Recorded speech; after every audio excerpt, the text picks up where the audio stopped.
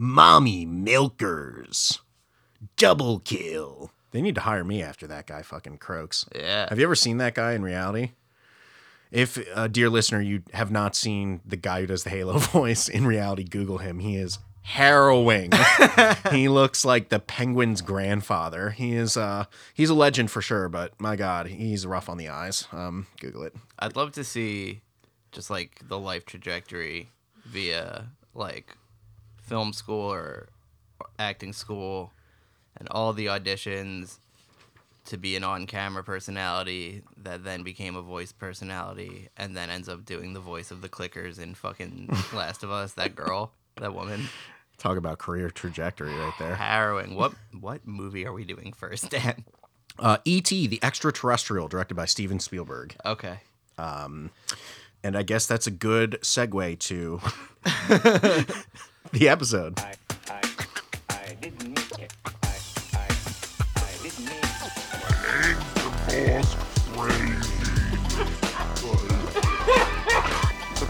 Surprise, motherfucker.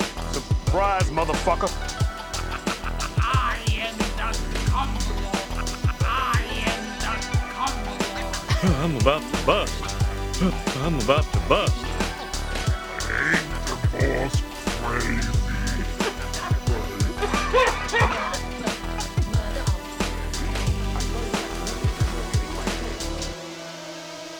E.T., run, the government's here.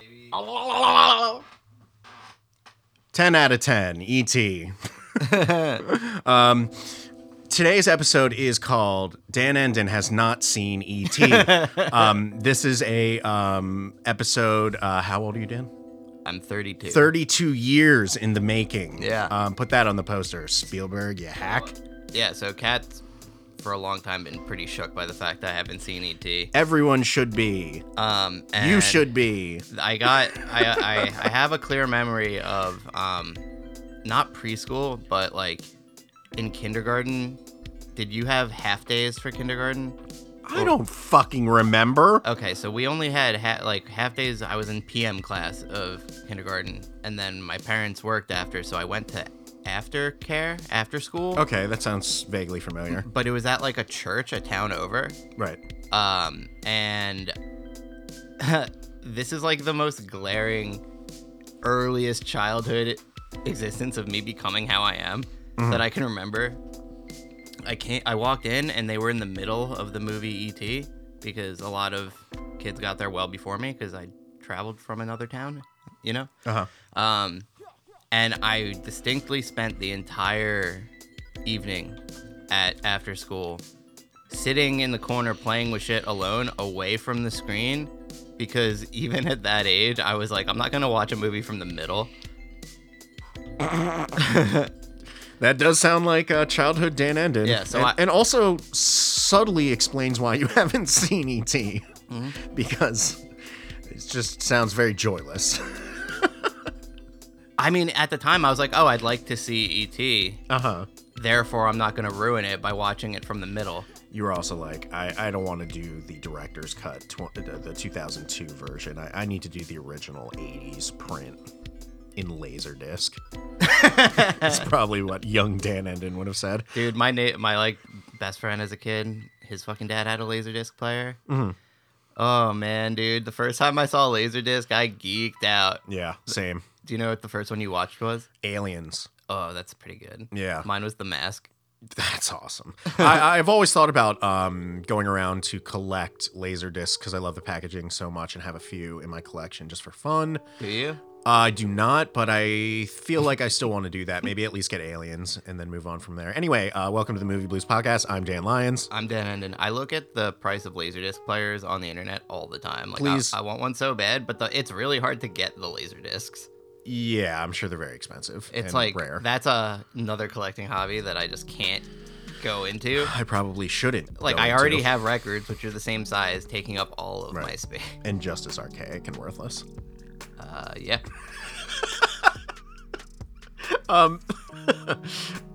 So today we're going to talk about E.T., which is a Steven Spielberg film. I have seen E.T.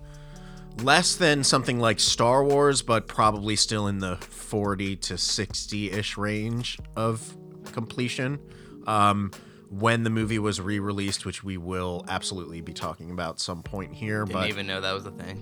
When the movie was re-released with all of its redone special effects and changes, which we will Is that what happened? also get into. Oh my god. This is about to fuck me up. I went and saw it in theaters. People listening are like, how do you know nothing about E.T.? No, these are some deep cuts on E.T. Not everybody knows everything about E.T. Like, for example, E.T. was an interesting marketing experiment with home video release, where Steven Spielberg wanted E.T. to not be so much a film as a like family experience for like future generations, kind of like Star Wars. Okay. But like, there's no franchise for E.T., so I don't think it ever really went there, even though, I mean, E.T. himself is one of the most recognizable properties just ever. But That Steven Spielberg had quite a run, huh? E.T., yeah, he did. E.T. was at the height of really one of his biggest runs, which we'll get into. But the thing that is interesting about E.T. from a home video market perspective and kind of Laserdisc, all the things we were just talking about, is that Spielberg held it from the public.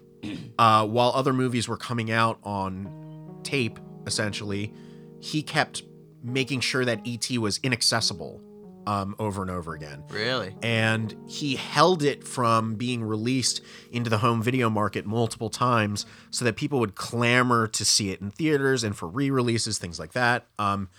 Which makes sense now of why they'd be so like excitedly showing it at like My Aftercare. Sure. At right around then. Yeah. I mean, E.T. was really meant to be a defining family picture of all time, which I think it's mostly fulfilled that prophecy. But the buzz around it was crazy. I mean, most of my life I thought that it came out in the early 90s. Oh, absolutely not. No, it's way older than that. I know. I was shook to discover. E.T. is a quintessential post-70s rural. I mean, this is why all Stranger Things and everything is based on E.T. Because, just like E.T. starts with... This movie's not rural, dude. They're like in suburban fucking hell. I'm sorry, suburban. How dare you?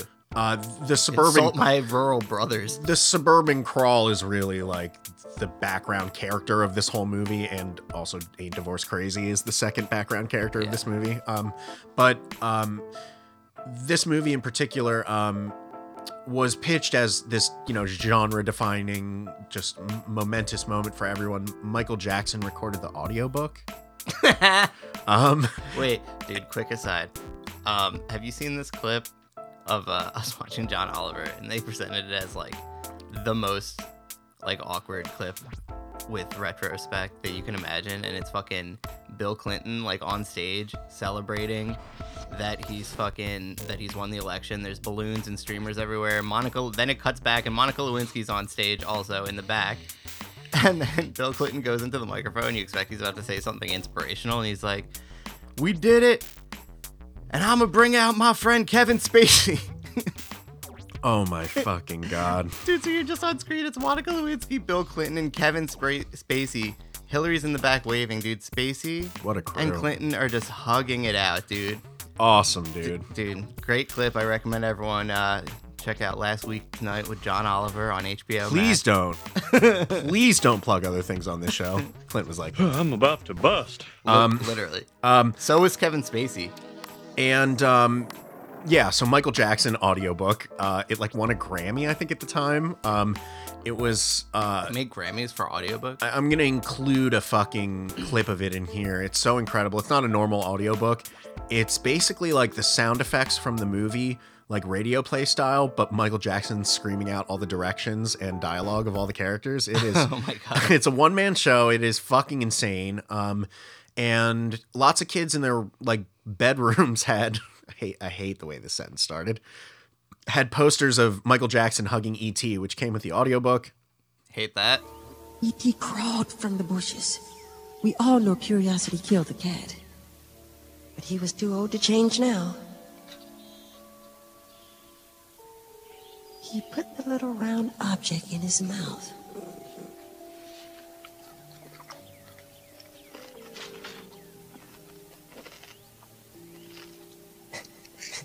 It was delicious. The tastiest thing he'd ever eaten in the whole universe. imagined I it. couldn't have imagined it. Elliot had a hunch that this might be the night. So he waited outside in an old chair. And sure enough, this strange creature appeared. Someone from another world. Elliot's heart almost stopped.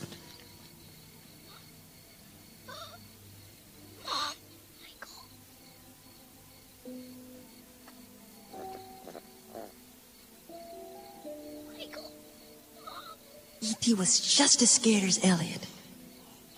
But he had to hang in there. After all, he had to eat. He had to live.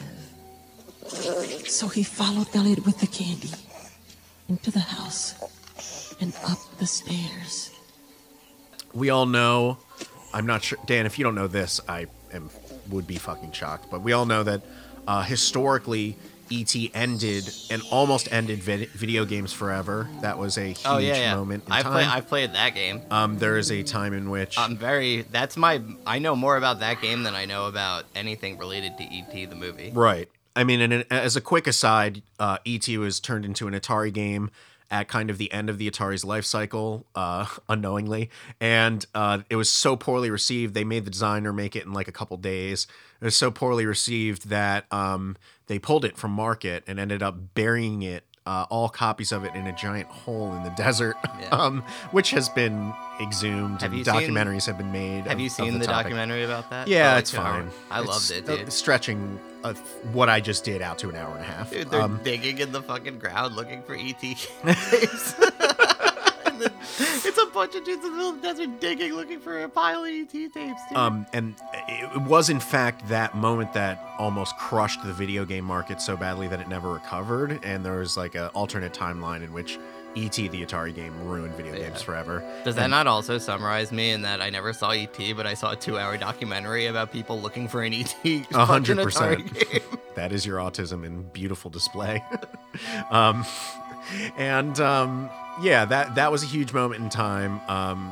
We could live in a world now where instead of playing a transphobic Harry Potter video game, we would be playing a transphobic Harry Potter board game.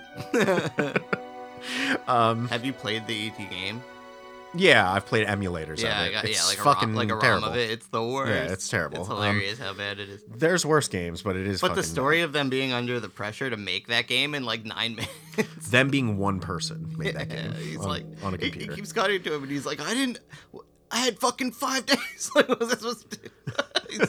It's fucking It's like a gun in his mouth. 40 years later, he's so distraught, dude. People hate him. He jumped in the hole right before they put the last thing of dirt down. Nice pull, dude. Fucking killed himself. 10 out of 10, E.T. So is the legacy of E.T. So I did see the remastered version with all the special effects. Absolutely chilled me to the bone, even as a child, what they did to my boy. They massacred my boy. We will talk about that, but before we get into that, let's do our jobs here and talk about, from a critical perspective, from a 30-plus-year-old man perspective, from a two Jews in a basement. If there's one thing people wanted, was the opinion of adult white men on E.T. Yep. So, Dan Endon, person who has never seen E.T. before, do you want to give a non-spoiler review up front for what you thought of E.T.? Non-spoiler review? Yeah, I don't want anybody knowing whether or not E.T. goes home. Okay, that's fair. So when we started this movie, she was like, so what do you know about the plot of E.T.? Mm-hmm. And I was like, I literally responded, I was like, fucking phone home. Elliot. Finger, light up finger. Light up finger. Fucking bicycle past the moon. Divorce. Divorce. And that was all I had. And she was like, all right, so you know nothing about E.T. That's pretty much all of it. And I was what? How much more is there? Well, I was very shook to discover that all of that... Oh, and I said Reese's Pieces also. Reese's Pieces. I was very shook to discover everything that I described, which I thought was the entirety of the movie E.T. Mm-hmm. It's like in the first 5 minutes. Is in the exact... up to the exact midway point of the movie. Oh, God. And we paused it, and I was like, what happens now? And she was like, get ready. And I was ready. Dude, Part 2 of E.T., in my opinion, is the far weaker half. Maybe it interested you because you had never seen it, but part 2 of E.T. is not only really fucked up, but like I feel like the gas ran out of the car pretty badly once E.T. becomes sick. It kind of hits a point for me on a rewatch where I'm like, oh, Jesus Christ. And then E.T. just goes through a process of just slowly drying out and dying. Dan, as a person who saw E.T. for the first time as an adult man, I wasn't saying a word. I was just laying there on the couch, cross-armed as I do when I watch movies, just chilling. That I pick out. Drinking a whiskey. And was like, I literally said out loud, I was like, God help me if that fucking thing dies. I was so invested. I was like emotionally distraught. That is what they want. That's what old Spielberg wants from you. Dude, I was like, if that fucking puppet dies, I'm gonna cry. Like, I might actually cry. Oh, and it's brutal. It's as sad as it could possibly be. Yeah, this was an incredible movie. Oh, good. I loved it. That's awesome. How could you not? Delightful. How could you? I mean, delightful defined is E.T. Dude, Drew Barrymore. Unbelievable. Had no idea she was in this movie. Really? I didn't know this is her first movie. Dude, I do know. I think this was her first movie. That makes sense because she's 5 months old. It's so... And she's the best performance in the movie. I implore you to, in terms of delightful things, look up interviews of Drew Barrymore as a teenager and then as a semi-adult recalling her experience making E.T., because there's no more pure story than watching like Drew Barrymore. Basically, her experience was that she thought that E.T. was an alien. She never once considered that this was like a fictional scenario. Like, she lived the plot of E.T. Explains so many things about her, her mental state. Oh my God. But she... Like, there are scenes in E.T. I hope Spielberg apologized. We'll get into, like, how they made E.T., but there are several different versions of E.T., and one of which had, like, a lot of wires coming out of his feet. And there are lines in the movie where she'll say something, and she's actually talking about the puppet that is E.T., and they would catch it on camera and use it in the movie. And she would get confused and upset when sad things would happen to E.T., Spielberg was constantly like having to apologize to her family for all sorts of stuff. One time she came to the set and was being like really antagonistic to everyone, and they found out later that she had a fever, and like Steven Spielberg had to like write a letter to the family and be like, I'm so sorry, I didn't understand like that Drew wasn't feeling well. One of the most mind-blowing things that I'll tell you up front is that when Steven Spielberg made this movie, he had no children, which I think is insane and shows the power of Spielberg. That is, he is not like Kevin Smith in the way that, okay, Kevin Smith has kids, time to make a movie about kids. He is always the kid. He is never like grown up, Steven Spielberg. And like even at this point in his career, when he was probably like our age, I think at this time, he didn't have kids, but there is no movie, I don't think ever, that captures what it is to be a kid better than E.T. in all of its subtle pockets and moments and things like that. I looked exactly like Elliot from E.T. when I saw E.T., and I as well got lost in the idea of being in the movie E.T. myself. And it just like, I'll give you an example. Like the moment of E.T. for me that shows truly how powerful of a portrayal of childhood it is very early on when E.T. has landed and Elliot is playing with E.T. in his room for the first time. Like, he comes in and he sees E.T. and E.T.'s just like fucking terrifying and like standing in his bedroom just like, Elliot. And they're just like playing like little games with each other. And then Elliot kind of just like stumbles back and falls asleep and then wakes up the next day. And it's such a nothing moment.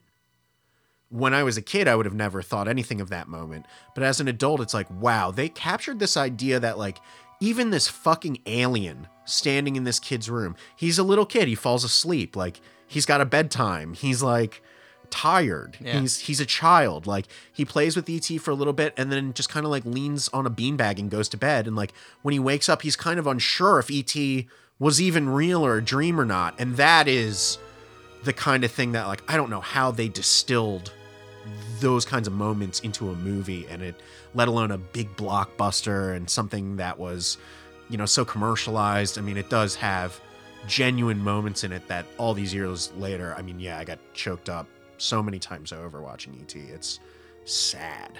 Yeah. Like bittersweet. It's incredibly sad. It was a good movie. Right. Like when we're like, I was just like, I said something in passing, like, it's I don't know, I'm never gonna be like pumped to watch a kid's movie.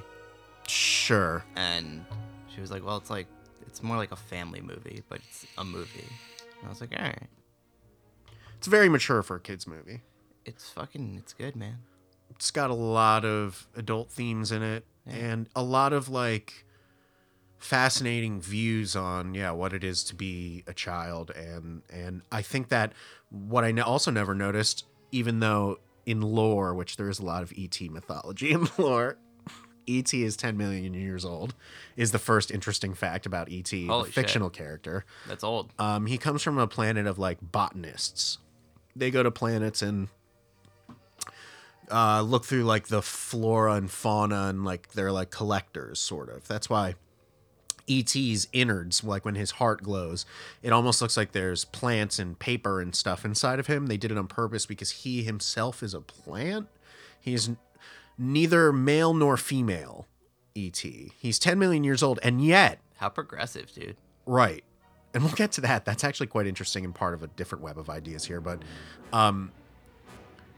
it's just very interesting that there's another story in E.T. You have Elliot, who is a child, like, living in a wonder world. But then you have E.T., who also is a fish out of water and has his own story of, like, learning to talk, like, learning, social cues from Elliot's brother and his friends, and learning what Reese's Pieces are, and, like, things that a child also. So you get to see this, like, dual story of, like, childhood wonder kind of intersecting across, like, a 10 million year old being and a kid who I would say is in, like, top 3 child performances for a big movie. Like, Elliot is such a strong kid performance, and it just includes so many awesome things that it was to be a kid and yell at your brother and call them penis breath and just, like, be a fucking dirty kid who, like, has Star Wars pajamas. It's just such like a moment, E.T., for nostalgia in a bubble, like, in a nutshell, snapshot.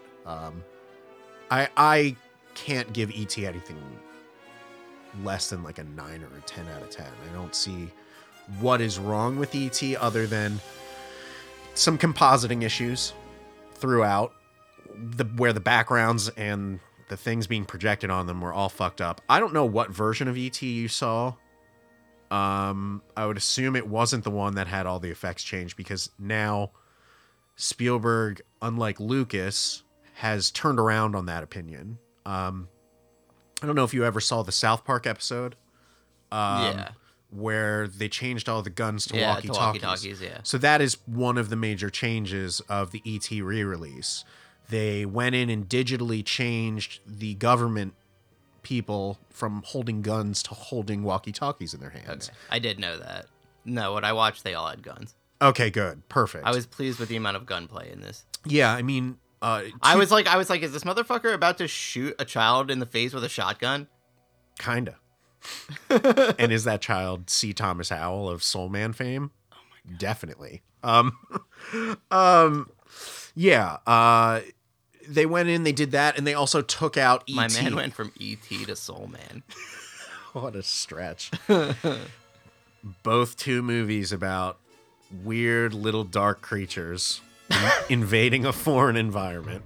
Yeah. Did you think I was going to hate this movie? So I thought you were going to hate this movie, just like I thought you were going to hate Jurassic World and most of the other movies I've showed you. But then I started watching E.T. and I definitely hated Jurassic World. And then I started watching E.T., unlike Jurassic World, which I came in very honest about. Yeah. I was like, there are things about this movie I don't even like. Yeah. And once you get about halfway through E.T., you're like, there's no human being on Earth, land, or sea that could come up with a good argument for why this is a bad movie. And Dan would be really in a bad position if he hated E.T. I'm not sure what his argument would be.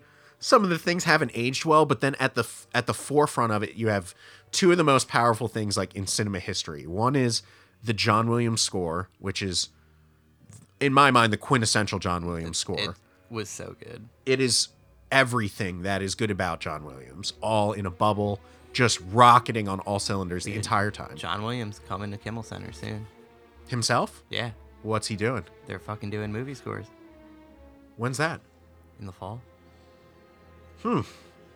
We should go to that. Yeah, I want to go to that. That sounds really cool. Dude, I want to say in the behind the orchestra shit, like I was telling you, so we could watch fucking John Williams conduct. Yeah, I'm going to need to do that, I think. It sounds so sick. That sounds awesome. Let's get tickets to that. Anyway, John Williams absolutely slaying it in this movie. Yeah. And then the other thing that makes this movie infallible in my mind is the technical prowess and achievement on screen for E.T. himself. yeah. Dude, real quick. Thank God John Williams hasn't been canceled for anything. I mean, yeah, he's made it really far. Can you But imagine? he's also so old. But can you imagine it comes out that like John Williams was Bill Cosby? If they Me Too'd him at this point, the story would be like The Last Duel. That's how old he is.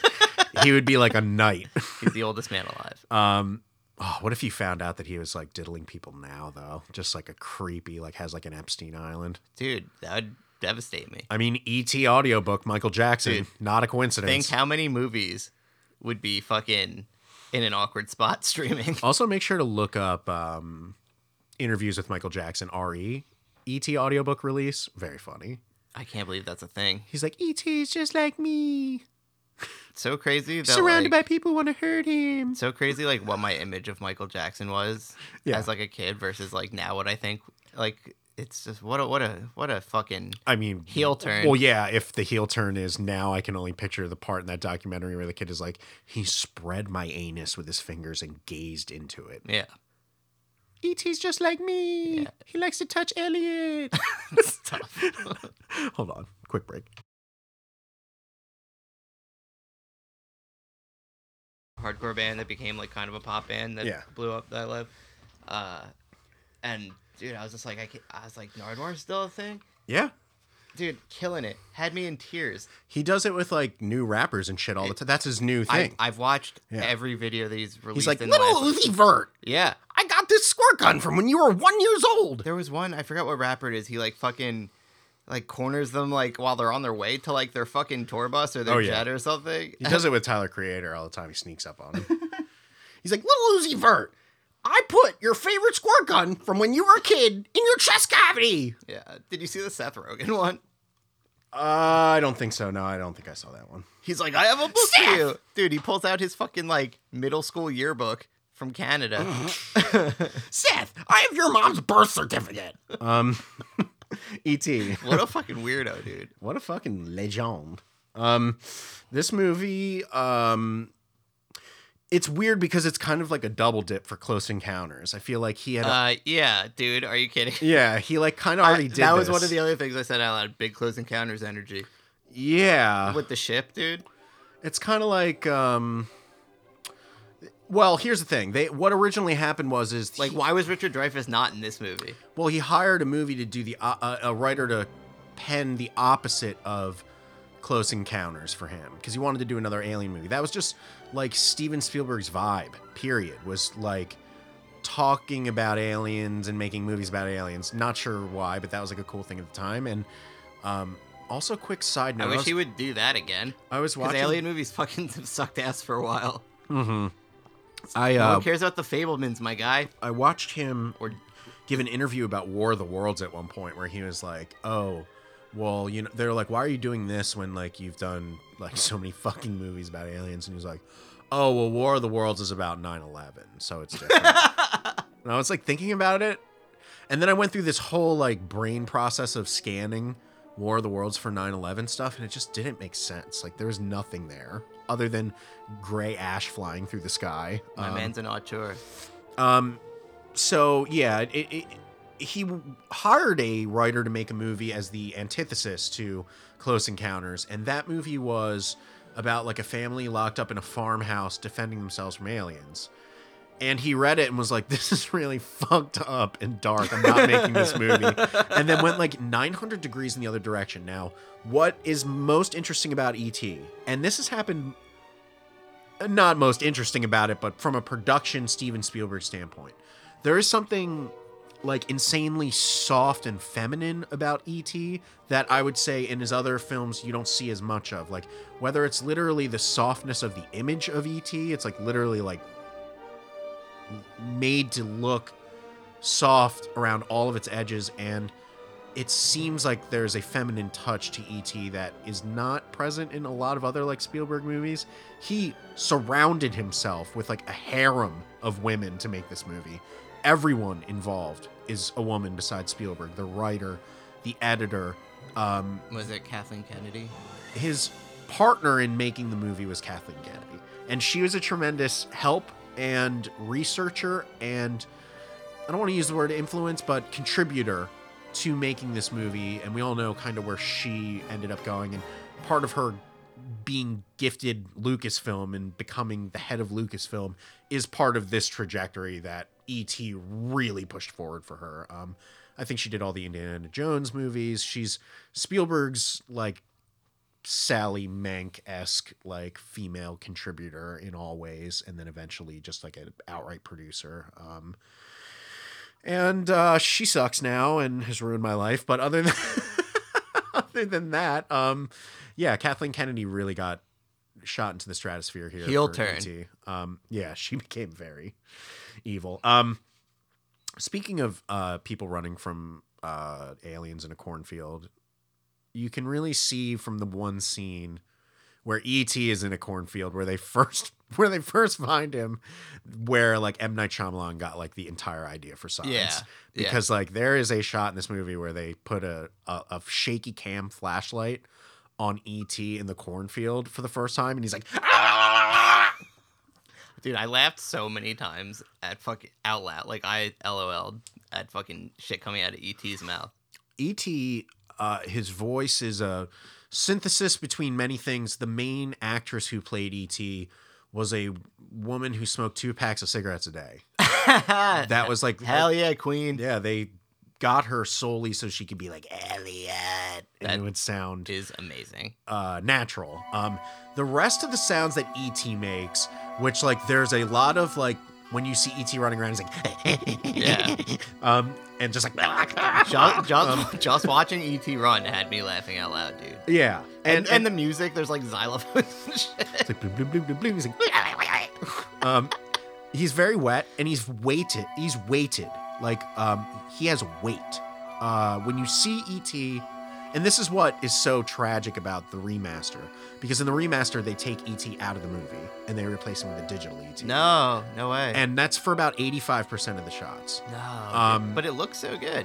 I don't know. It looks incredible, but you have to understand the mindset at the time and the atmosphere in Hollywood is, oh, you know, CGI just came out, time to show like all of the difficulties we had with our effects a better option and prove that this is the way. And It was not the way.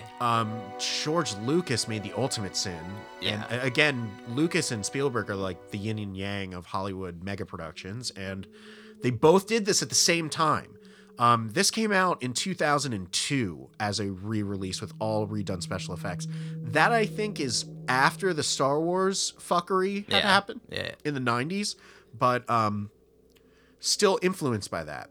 Honestly, and that idea. I will say that for the OG trilogy of Star Wars, most of the added effects are not unwelcome to me. I have love for some, but not all. Yeah. Some of the choices were good. Some were Some flat of them out are insane. insane. Yeah. But dude, I'll talk about it next episode, but I was watching a documentary bonus feature last night where George Lucas was like, you know, it was one of those 90s artsy like film. I watched it. I watched you? the same one, yeah. And it cuts to fucking George Lucas acting like he's an artist. George Lucas was like, Me and Orson Welles are pretty much best friends. Dude, no, he basically like spends like 5 minutes like We're kindred spirits. skirting around to like imply that like he had the idea for these shots like totally separate from Orson Welles and it was like a great minds thing. I know, that's what I'm saying. It's just like ridiculous. Clearly Orson Welles is so far superior, but And also the movie happened fucking 40 years earlier. right. E.T. They show him in so many interesting ways. Like we were talking about, his running is really cool and very realistic and creepy. And like there is something borderline terrifying about E.T. Oh yeah.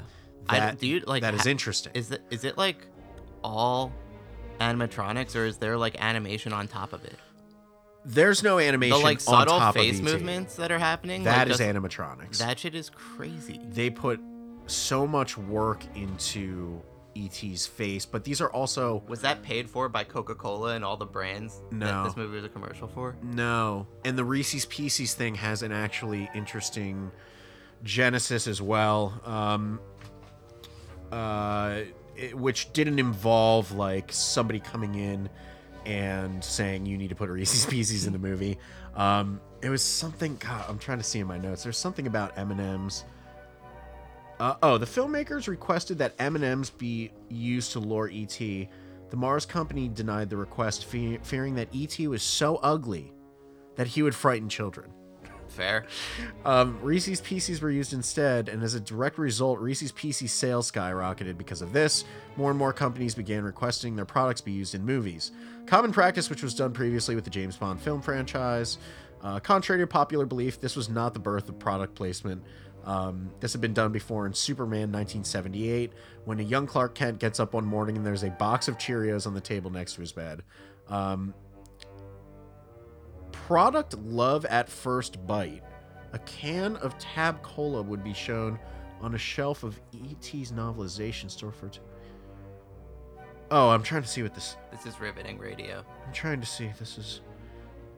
Oh, so I guess in the process between the novelization and the actual movie coming out, it was still M&M's. So, if you would like a cut of E.T. where it's M&M's instead of Reese's Pieces, you're going to have to read the junior novelization.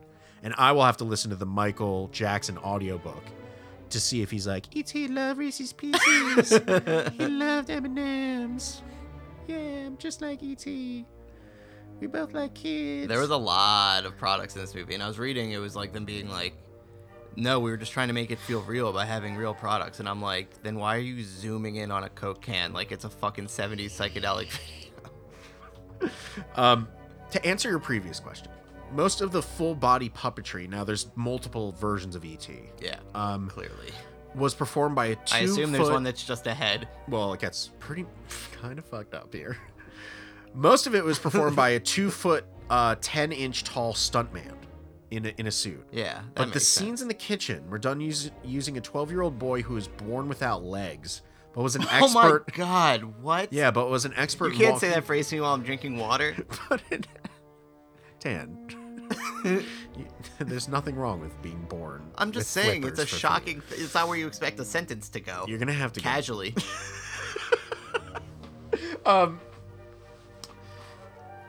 E.T. was sometimes... a little dude running around, but then he was sometimes, now when they say the kitchen scene, imagine there's the scenes where E.T. is like rocking back and forth kind of when he walks in the kitchen, like when he's wearing a bathrobe. And that's a legless child. That is a legless kid who is trained from a very early age to walk on his hands. So if you see that rocking motion, it's kind of like the back and forth rocking motion of R2-D2 when he's in the desert. Yeah. That is, somebody rocking on their hands with the weight of their body, right. Which gives it such an unnatural, alien look to it. And as a kid, you watch E.T. E.T. is disgusting. As a kid, you watch E.T. and you're like, that is a real thing. Yeah. That is fucking real. And as an adult, you watch E.T. and you're like, wow, they went so far out of their way to try to make this as authentic as humanly possible. Was this just the most expensive movie ever? No, definitely not. I mean, Spielberg probably had already made more expensive movies. I don't think it was tremendously expensive because, like, what's interesting about E.T. as an adult and, like, someone who dissects movies is you watch it now and some of the biggest moments are some of the smallest effects. Like when I was a kid, shots like over the neighborhood at night with all the lights on, I was like, wow, amazing. Like what a way to just sum up a moment in time and like a neighborhood vibe from like, you know, this Side era. note, do we know what the mom does for a living that she can afford that house on a single It's like income? a $50 million mansion now. And now you watch the movie and you see that those are all just matte paintings. Like, there are so many matte paintings in E.T. that any shot of the forest at night or anything, all of these like amazing sweeping shots that kind of encapsulate E.T. were done with like really simple optical effects, like very cheap. I didn't even notice. Oh, that's a matte paint? Oh, dude, the compositing is terrible. Like when they show the FBI agents looking for E.T. in the first scene, you can see that. Yeah. And the reason they have that bad outline is because that is a matte painting. What they should have done is shot it all in camera and had the matte painting itself, like they did in Star Wars, a lot of their optical effects in it, but instead they separated it into two plates, and it's just, again, like with a lot of movies from that era, the combination of those plates caused compositing issues that can't ever be fixed. And so what Steven Spielberg did for the remaster in 2002 was, okay, the kids are flying by the moon. Okay, the FBI is investigating the hill, and the city looks like shit behind him. Change the matte painting in every scene where there's a matte painting to a digital matte painting, which looks like shit. Okay. Then take digital characters, fully digital characters, and replace like the FBI agents with digital characters. The kids biking across the moon through the sky, they replace all of them with fully digital kids, fully digitized matte paintings. It's really horrible. Like, I have it queued up on my computer. I'd rather just send it to you as a link, but like, and I'm explaining most of it, but it sucks watching it side by side. It's like, why the fuck would you do this to such a perfect movie? And what's at least thankful about Steven Spielberg, which is not the deal with George Lucas, who to this day, they go into Disney Plus's files of the Star Wars movies and change things. To this day, are still doing it. Someone needs a job in this economy. Thankfully, our Lord and Savior Spielberg came in and was like, I made a big fucking mistake with this, and has pulled that version of the movie from DVD. You can't get it. It's not produced. It never made it to Blu-ray. And it's just a movie that has been buried, that they completely tried to hide kind of the existence of. And I am down as fuck with that. Because Do you think that's like an elephant in the room when Spielberg and George Lucas have dinner? I don't know, but digital E.T. sucks. He looks like a lizard. It's really shitty. They went in like the most personal, up close shots of E.T. and replaced him fully digitally. Pass. Another thing Hard that's pass. amazing about E.T. as a creature is his eyes. His eyes are like super realistic and expressive. Instead of having the people who make puppetry and animatronics make E.T.'s eyes, they went to the Eye Institute at the time in California of like doctors who make glass eyes for people who've lost their eyes, and had them produced oversized glass eyes to go into E.T.'s sockets. And they look fucking really real and creepy and expressive. And yes, there is all that work around it going on, his wrinkles on his head and everything, but the eyes himself are like themselves are really powerful. The eyes himself. The eyes himself. Yeah. No, dude, it was I was impressed as fuck. I mean, dude, what a testament to a thing that like I'm seeing it for the first time as a 32-year-old man without kids. Right. And it was my favorite movie I've seen in ages. Well, that's amazing. You texted me many times that you were concerned about how wet E.T. was. Dude, he was so wet. It was disgusting. Which made me think like made me think you weren't liking the movie. I was just shocked at how gross and wet the fucking thing. Like in my head, I'm like, E.T., this is an iconic children's character. My friends had toys. Mm-hmm. Like, I seen fucking cartoons. Like, He's an alien. like the motherfucker is. I thought he's cute, and they show him, and he's just drenched He still is cute from time to time. from time to time. But sometimes it's just, it's like the alien in Alien. Just soaking, At times, yeah. soaking wet. When he dude. stretches his big neck And out, that's too. and that's how you can tell when he starts getting sick. I was like, oh my god, look how slightly drier he is in this scene. Is he getting sick? Speaking of wetness, Foley artist John Roche, again, for anyone listening, Foley is how you make a sound effect in a studio for something like E.T. that, is not real, said that he used a wet t-shirt crammed with Jell-O to simulate the noise of E.T.'s walk. Dude, this is what I'm saying. It's like... Yeah, it's disproportionately wet. E.T.'s disgusting, but like the E.T. is Like alien. they're hugging him, dude, and then they get up and they're not covered in just like wet alien goo. Come on, Come on. that's what you should CGI in. Have you seen the Xfinity commercial? Did we talk about this? Xfinity commercial? No. Yeah. Well, So I haven't seen any commercials. I don't have cable. So during one of the Super Bowls a few years ago, and I also implore that anyone listening to this, if they haven't heard of it, looks this up as well. You yourself should see this. They got the actor who played Elliot and all the like people who are still around that could consult who had made E.T.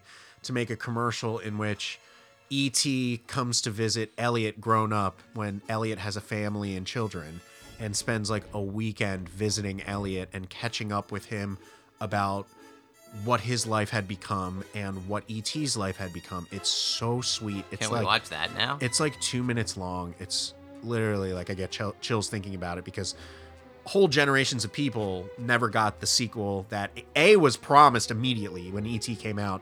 Spielberg was like, we're immediately doing the sequel. The treatment was there. There are storyboards that you can still see that exist.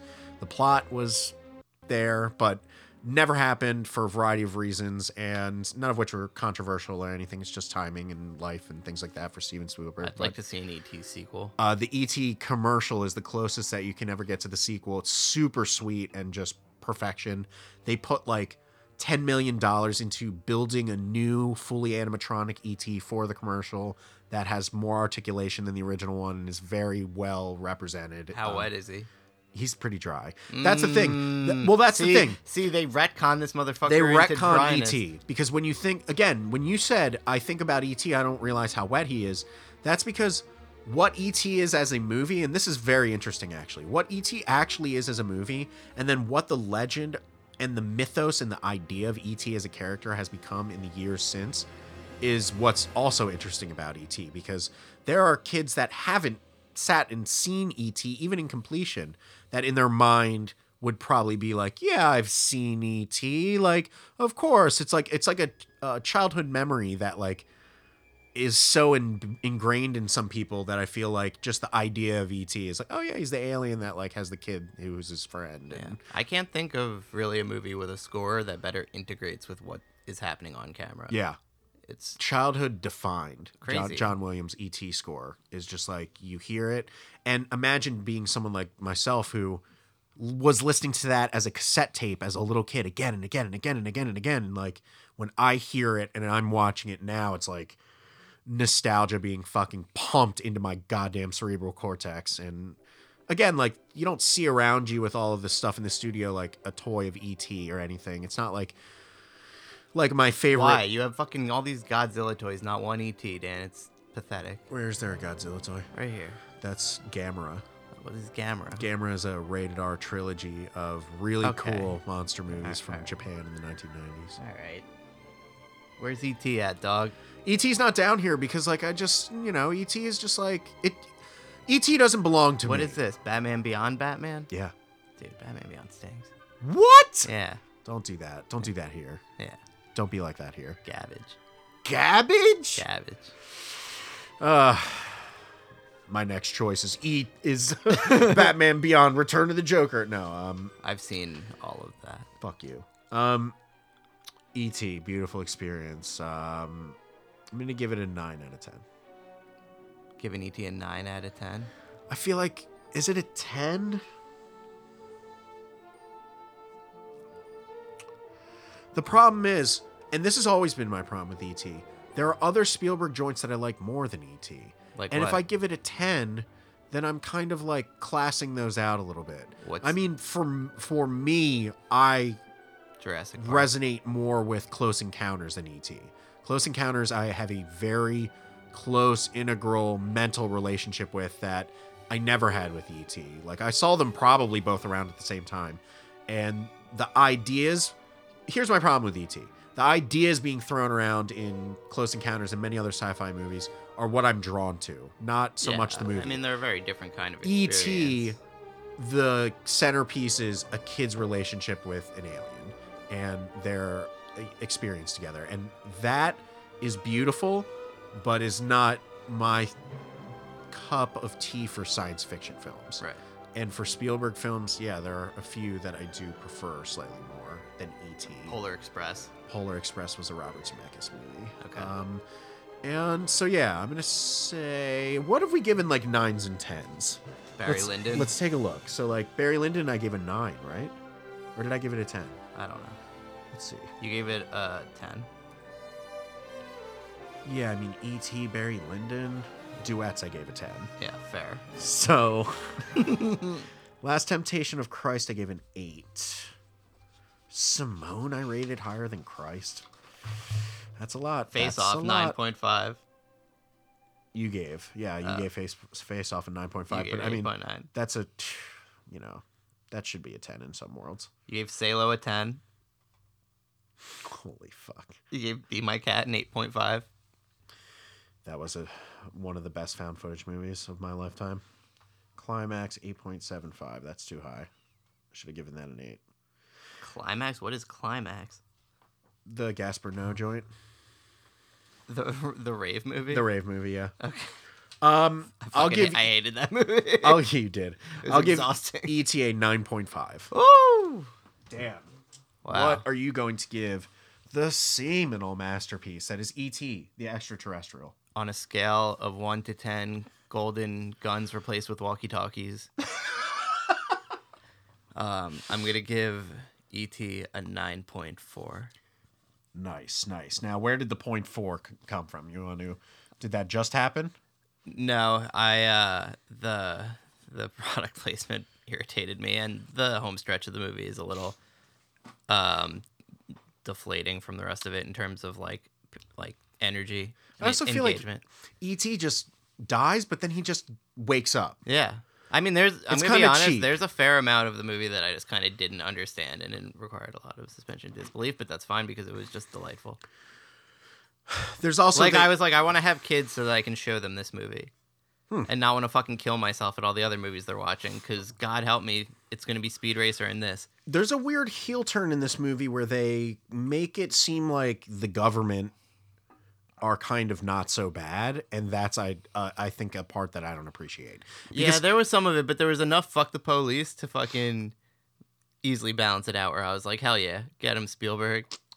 Further interesting facts: first Amblin Studios film ever, and this was also before the Amblin logo where Yeah. Elliot and E.T. are flying. So I don't know what the logo was that ran with this movie itself, but this is in fact the first Amblin movie ever. And is there anything more Amblin than E.T.? I mean, E.T. is... No. If E.T. was never made, like, Stranger Things is not a show that would exist. It would not exist. Yeah, for sure.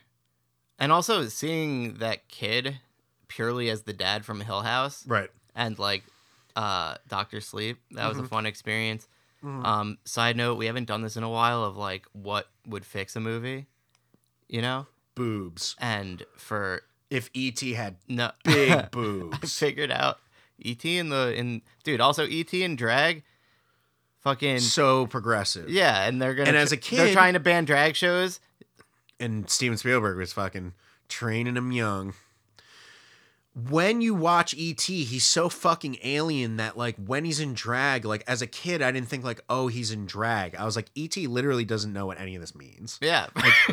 Like, E.T.'s wearing a flop hat like he's at a fucking tea party. The He speed has at which no idea. E.T. drops like being terrified to like, yeah, we're just fucking boys in it.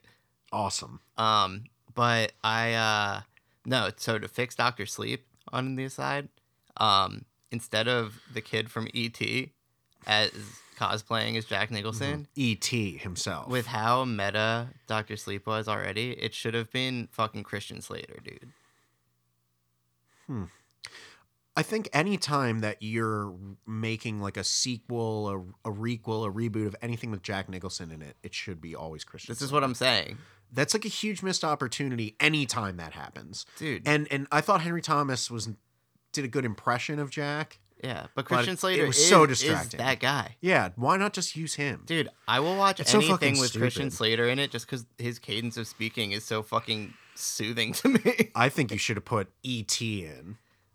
That would have been fucking sick. I'm gonna bash your brains in. Right the fuck in. Cool. Yeah. Cool. I can't believe you thought I was going to hate this movie. Dan, What is there to hate about it? I don't know. That's a good fucking question. That's the purpose of our podcast. Well, our podcast should probably be called What Is There to Hate About It? Because literally I don't see what you dislike about some of the things that I've shown you and vice versa. And that's what we do, baby. Go fuck yourself, all right? Have you watched the... That's my new phrase. I feel it. I'm feeling it. Remember that? Yeah. Have you watched The Fabelmans? No. Cool. Same. I think Spielberg has been terrible for the past 10 to 15 years. I have no interest in watching West Side Story, Fabelmans, The Post. I'm just like, dude, West Side Story? Dude, make a movie with fucking aliens in it. I watched OG West Side Story recently. I'm over it. Why would you remake Why would West you Side remake Story? West Side Story? It's perfection. Yeah, the score is so crazy. It's so good. I can't believe he made that movie. I don't know what he's up to. Yeah, Fabelmans looks like Jewish Once Upon a Time in Hollywood. He said in a recent interview that Fabelmans is it for him about making these autobiographical-ish movies, and he wants to go back to spectacle cinema. We'll see. Because look at what Scorsese does. Scorsese's I'm going to play the hits, but I'm the best director in the world, so even when I'm playing the hits, it's pretty cool. That's what Spielberg was doing late 90s, early 2000s, Minority Report. Movies like Minority Report and War of the Worlds are not quintessential Spielberg, top 5. No, but Minority Report's fucking sick. But they're him just being the best War of the director. Worlds is kind of a piece of shit. It is. I don't like War of the Worlds. And it's just him throwing money at ideas that, anybody could be writing him scripts right now. Shyamalan, anybody could be because these are all guys that want to emulate Spielberg. J.J. Abrams. So have J.J. Abrams write a movie and have you directed about fucking a giant snake. Who cares? You're Steven Spielberg. Yeah. The people you've surrounded yourself with, like George Lucas did, are the best at their craft in the world. But unlike George Lucas, you're willing to make movies. So why are you making a movie about Meryl Streep working in a fucking newspaper? Yeah. I don't care about that. Yeah. Why are you making a movie about, oh, my parents got divorced? Every movie you made is about that. Yeah. It's not necessary. And we have such a plethora of movies about that by younger people closer to their parents. I'm just mad at him. Can he start phoning it in again? Did he make Catch Me If You Can? Yeah. I didn't want that either. I wanted that done with. That's something Scorsese should have done. That movie's middling as fuck. Yeah. Because Leonardo DiCaprio's in it. And the man has seldom almost made less than 3 good movies in his entire career. That's not true. Anyway. Titanic, dude. Everyone watch The Revenant. Dude, Titanic. Have you seen The Revenant? That's Leo in the Snow? Yeah. Yeah. Badass movie. Yeah. Yeah. Tom Hardy. Yeah. He's all like Bane. Yeah. All right. Well, next week on the Movie Blues podcast, we are going to be reviewing An equally famous movie. Touch of Evil. Yeah. With Orson Welles. Starring Orson Welles. We're classing it up around this joint. So Dude, skip that. E.T. Touch of Evil has to be the most tasteful fucking 1-2 punch of shows we've ever done. And then we're heading on to Deadly Friend. And then And finales. Halloween Ends to finish it off. Two horror, two spookity boys. Wow. And Halloween's coming in May, baby. That, I think that's it. That's a tight app. Yeah. Michael Jackson would have liked that one because that one was tight. Hate that joke. Go fuck yourself then, alright? Out of the night sky, a ship was descending, the hull glowing with soft light, as if a piece of the moon had fallen.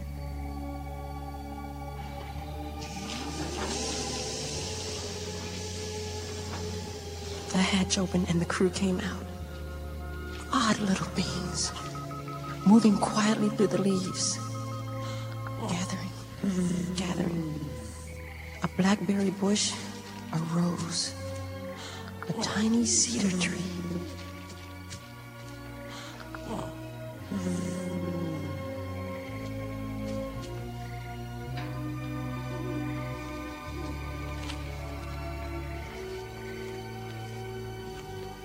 When suddenly, man came.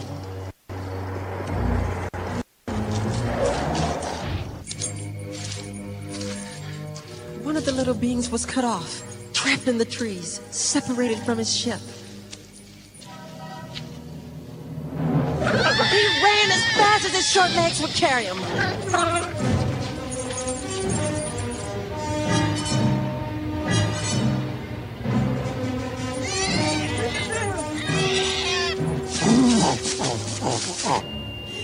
chest glowing red, a signal to the crew that he needed help.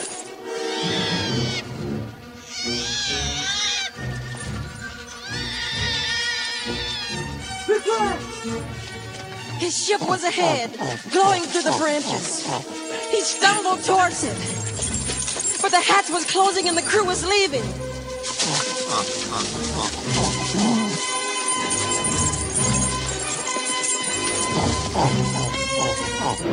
The ship lifted off, like the moon slowly rising, then soared away, a comet swallowed by the night.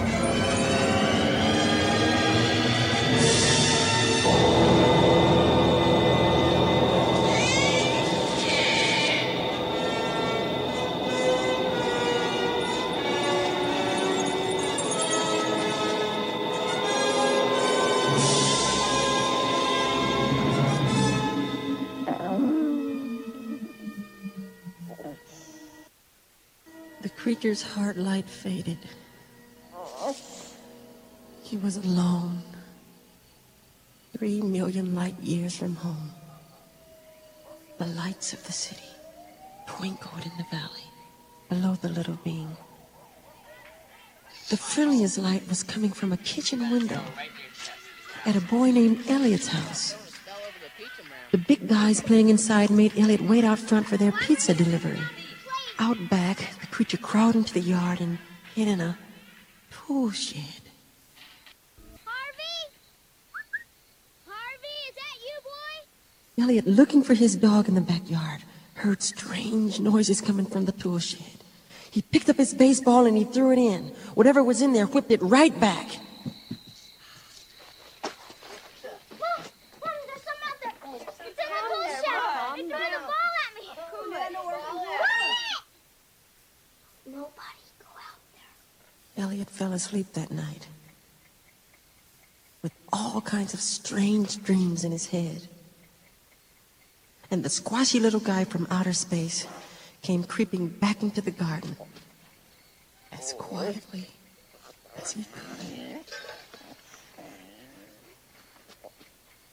But those funny feet of his tripped him up in a garbage can.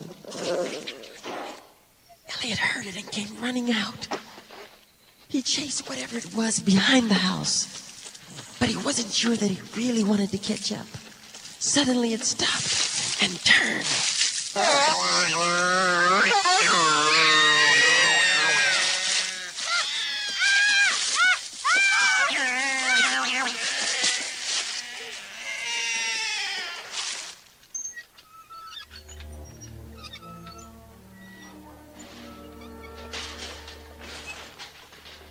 Next day, Elliot went into the woods.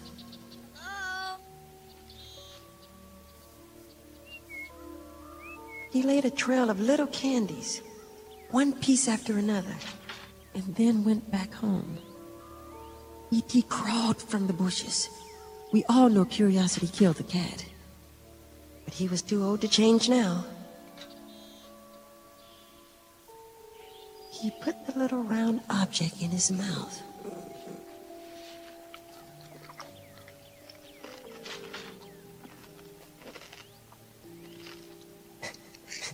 It was delicious. The tastiest thing he'd ever eaten in the whole universe.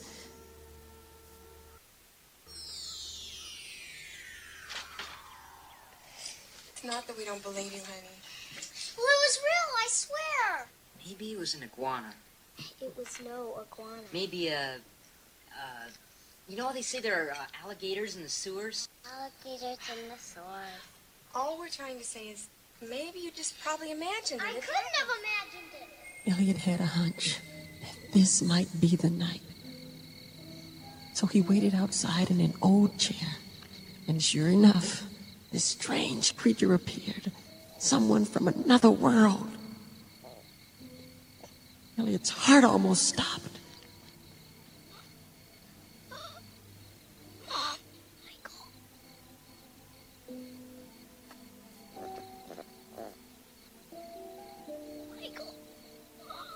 E.T. was just as scared as Elliot. But he had to hang in there. After all, he had to eat. He had to live. So he followed Elliot with the candy into the house and up the stairs.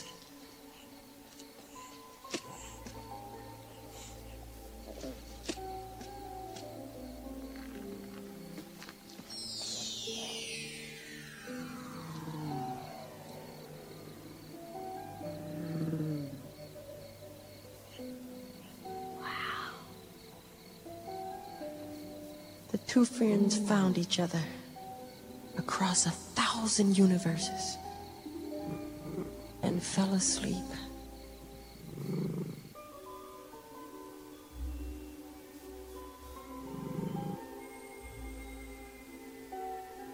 Next day, Do you talk? You know, talk. Me, human. Boy. Elliot. Elliot. Elliot. These are toys. These are little men. This is Greedo. And then this is Hammerhead. Let's see. This is Walrus Man. And then this is Snaggletooth.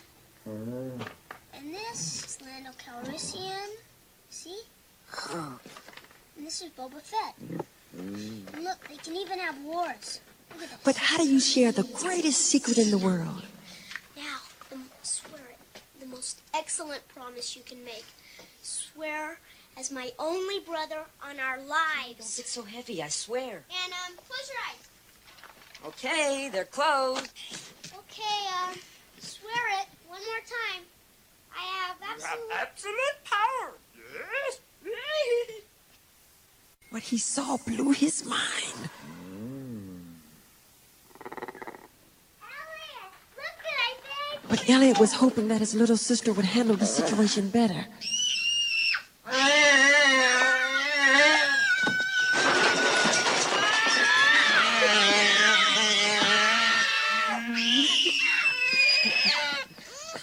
And what do you do with something as wild as this weird, squashy little guy with a head shaped like an eggplant?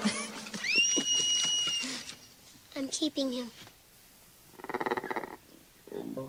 What is it? He won't hurt you, Gertie. You're not gonna hurt you.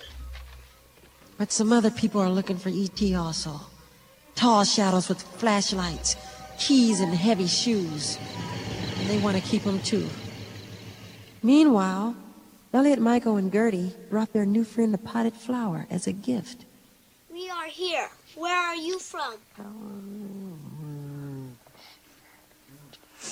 I don't like his feet. They're only feet, you little twerp. He's trying to tell us something.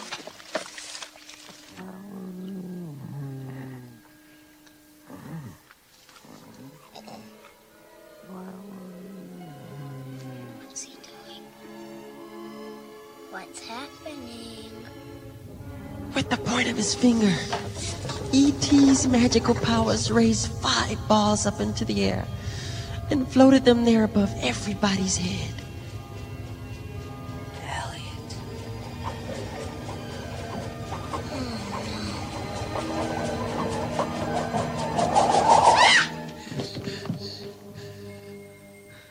Then E.T. quietly retired in the closet with his flower pot, leaving Elliot, Michael, and Gertie to go off to school. How do you explain school to higher intelligence? Hi, Elliot. Hey, Elliot, where's your goblin? Shut up. Did he come back? Well, did he? Yeah, he came back. But he's not a goblin. He's a spaceman.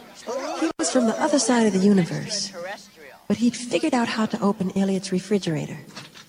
And he found a can of something that looked pretty good. Beer. To him it seemed perfectly harmless.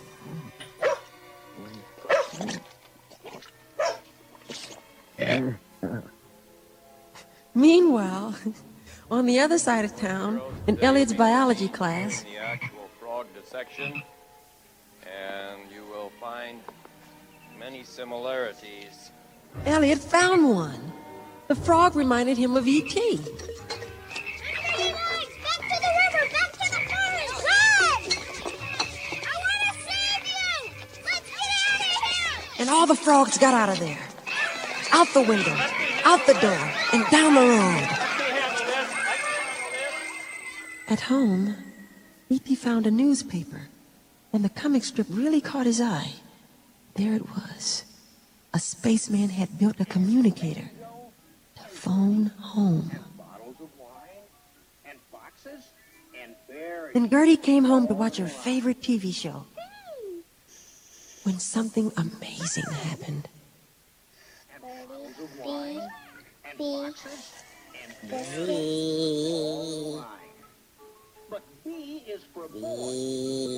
It's a bee. Good. Good. And that wasn't all he learned to say. When Elliot came home, E.T. had a surprise for him. Elliot.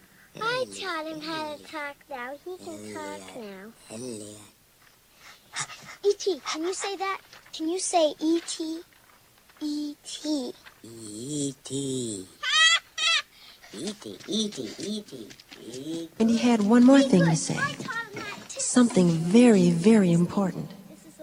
Something that the whole world would someday soon remember. E.T. Phone home. Oh my God, he's talking.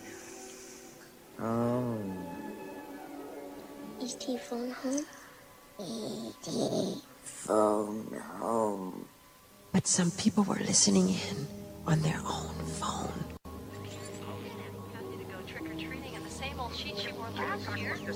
Now I wish I would have listened in science. E.T. built his own communicator out of the fuzzbuster, some bobby pins, a knife and fork, and the UHF tuner from the TV set. Oh, Elliot. He doesn't look too good anymore. Don't say that. We're fine. While Mom was reading Gertie a bedtime story, Elliot cut his finger on a mean-looking saw blade. Ouch. It was poison. Ouch. You drank it to save my life. Tink, dear Tink, are you dying? Ouch. E.T.'s finger lit up, just like his heart, and the mysterious light healed Elliot's cut. Do you believe in fairies? Say quick that you believe. I do. If you believe, clap your hands. Halloween night. Elliot and Michael dressed E.T. in a sheet, like a ghost.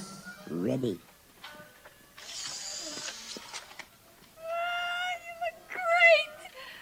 Thank you. Thank you. Thank you. And they took him out on the street. And guess who he saw? A familiar friend from a galaxy far away. Home. Home. Home. Be back 1 hour after sunset, no later. I'll try as fast as I can, Mike. Elliot rode to the forest with E.T. in the basket of his bicycle. E.T. thought the ride was too slow and bouncy. It's too bumpy. We'll have to walk from here. E.T.! So he raised that magic finger of his and gave them a lift.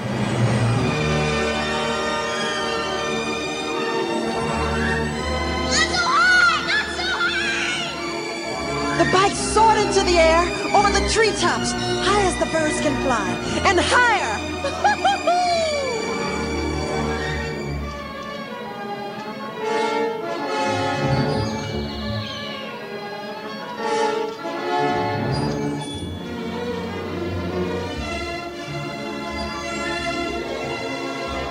Across the great silver moon they flew, beautiful and free.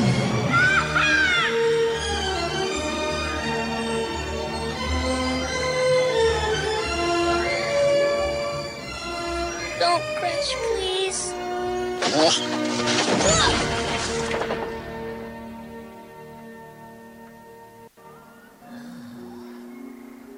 Then, out in the lonely forest, E.T. set up his communicator and pointed it at the stars.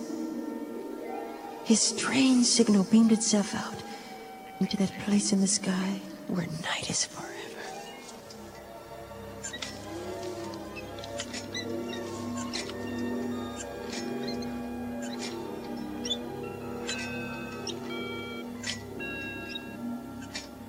It's working.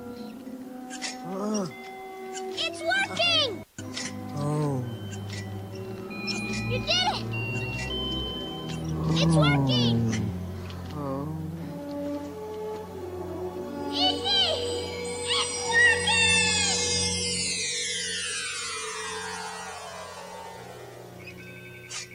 have to go now, E.T.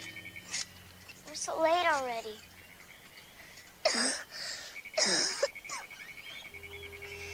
But nobody had returned E.T.'s phone call to the stars.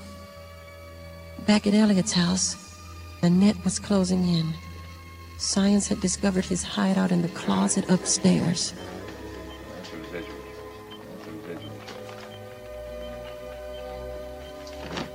That night, Elliot and his friends slept in the forest. At dawn, when he woke up, E.T. was gone.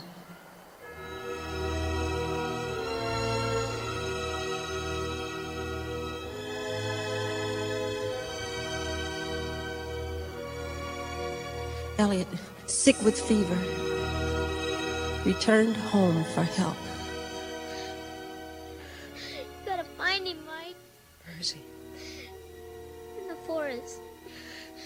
The bald spot. You gotta find him.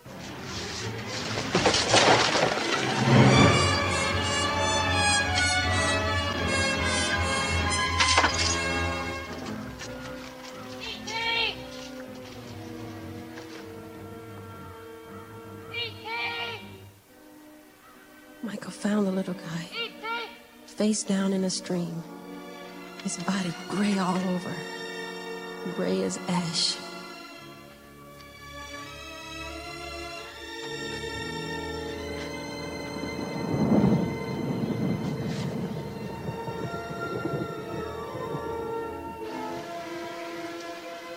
Michael gently carried E.T. back to the safety of their home.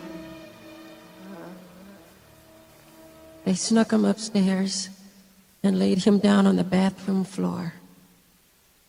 Now was the time to tell Mom. Mom, won't you come with me? What is it? Mary, just come with me. Michael, what? Mom, remember the goblin?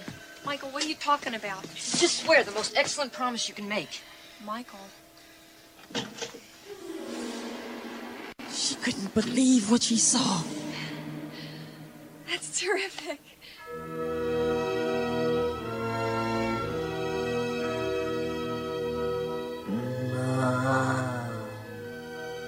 Her hand went limp. The coffee spilled from her cup. We're sick. I think we're dying. Michael, Mom, it's okay. Downstairs. He's not gonna hurt you, Mom. He's not gonna hurt you. Michael, get her downstairs! The man from the moon! Sealed in white protective spacesuits, the military, the government, scientists and doctors invaded Elliot's house. They had zeroed in on E.T. and turned the place into a laboratory and hospital.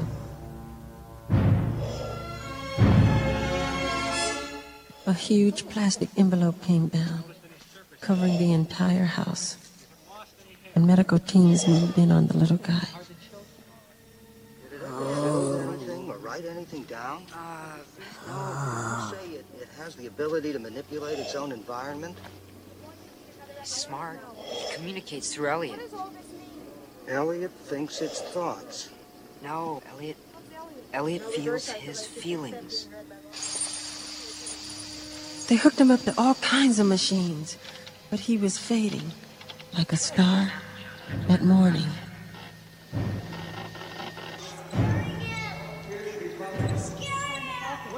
Leave him alone. I can take care of him. E.T. Elliot. Speaking. He's talking. E.T. Stay with me. Please stay together. I'll be right here. I'll be right here. Stay.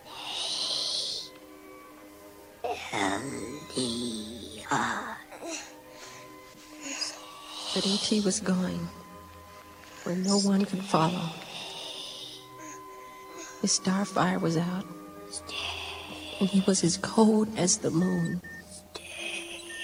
Creature's pressure is bottoming out. His complexes are slow and widening. All right, I'm calling it. What time is it? E.T. was gone. 15 hours, 36 minutes. Okay. Let's pack him in ice. So they placed E.T. in a coffin of ice, but left Elliot alone with him, because Elliot was the one he'd come to across the great ocean of time.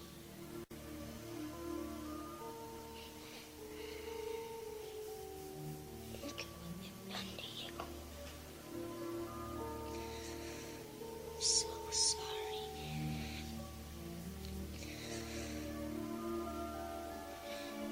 You must be dead. Because I don't know how to feel. I can't feel anything anymore. You've gone someplace else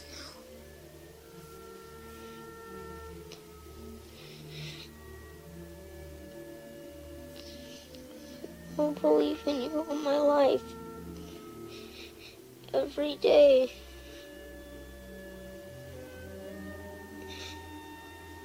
E.T. I love you.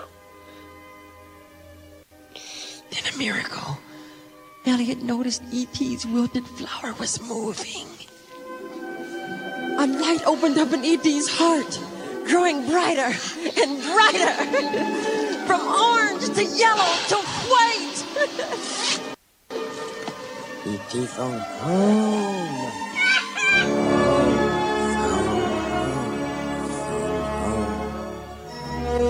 The little guy was all worked up, and Elliot had to shut him up, so no one would know he was alive. Elliot, why don't you come with me? No. No.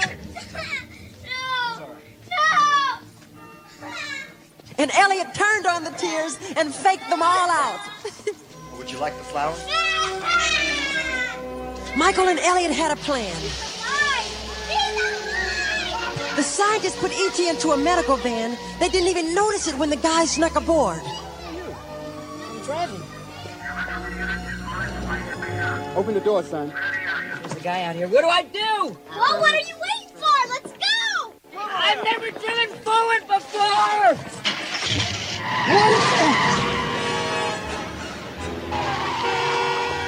Michael screamed to his friends. Get the bikes. Meet us at the playground at the top of the hill. Let's do it! So they did it. They stole E.T. out from under everybody's nose and carried him off on their bikes. E.T. was riding in Elliot's basket, bouncing up and down again, with the world at their heels.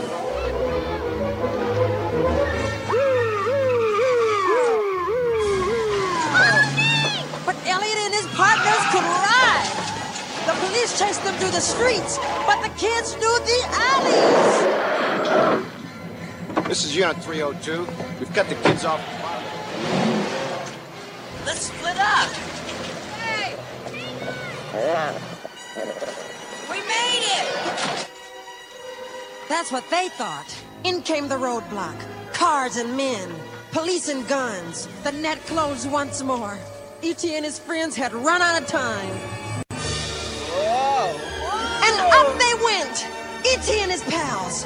Up over the roadblock. Up into the sky. Wheeling over the rooftops. Sailing over the valleys. Higher. Flying in the sky. E.T. and his pals.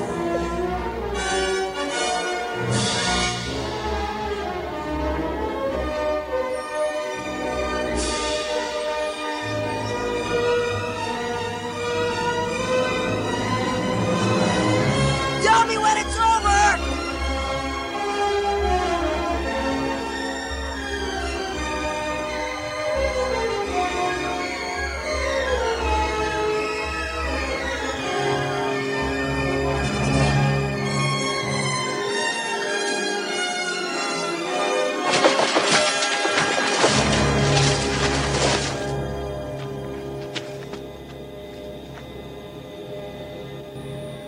Wow.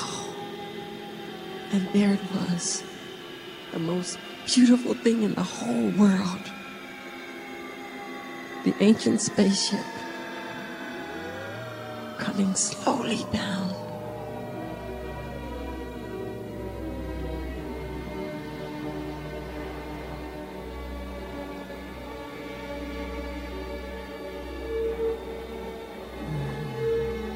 And it was time to say goodbye.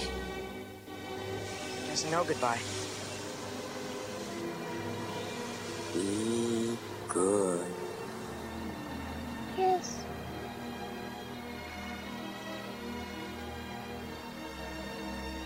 Thank you. Welcome.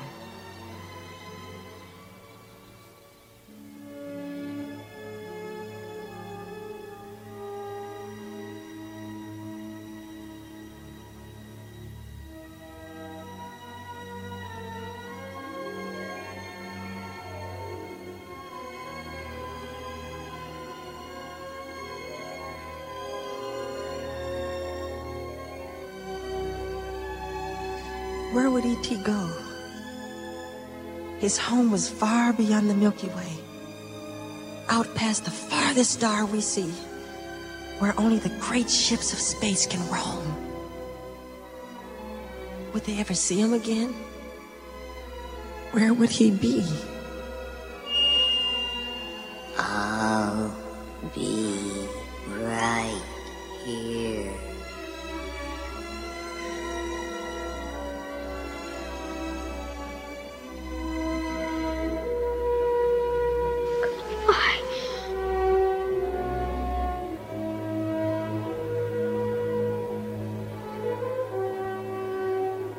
A feeling of sadness and joy filled the air as they watched E.T. approach the ship that would take him home.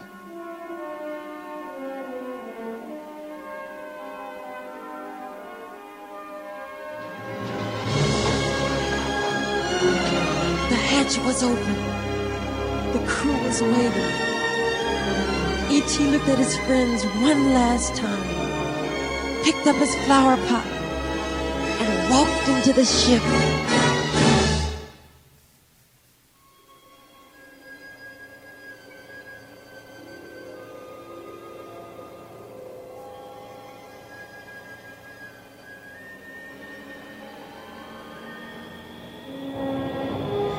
The hatch closed.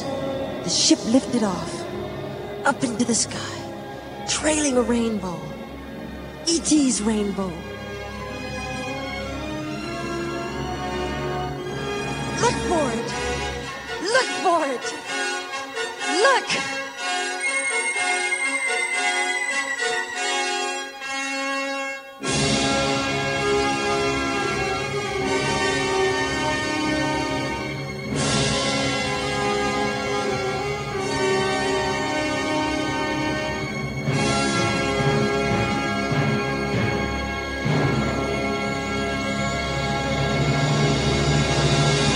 Check 1 2.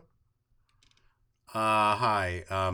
This is Dan Lyons, DS Lyons, on Facebook. If you've made it this far into the episode, congratulations. You are the fucking best. You just listened to like a 38-minute play of E.T. by Michael Jackson and Quincy Jones, Grammy Award winning, and just wanted to thank you so much from the bottom of our hearts. And what can I tell you that's special for reaching this point? Maybe that the sequel season is next season, but then secretly we're planning on doing an all Nicolas Cage season the season after that. So there's a little there sorry, I just had bronchitis. There's a little tidbit for you to chew on. Super fan. Amanda, is that you? Mike Pierre, are you there? Okay, bye.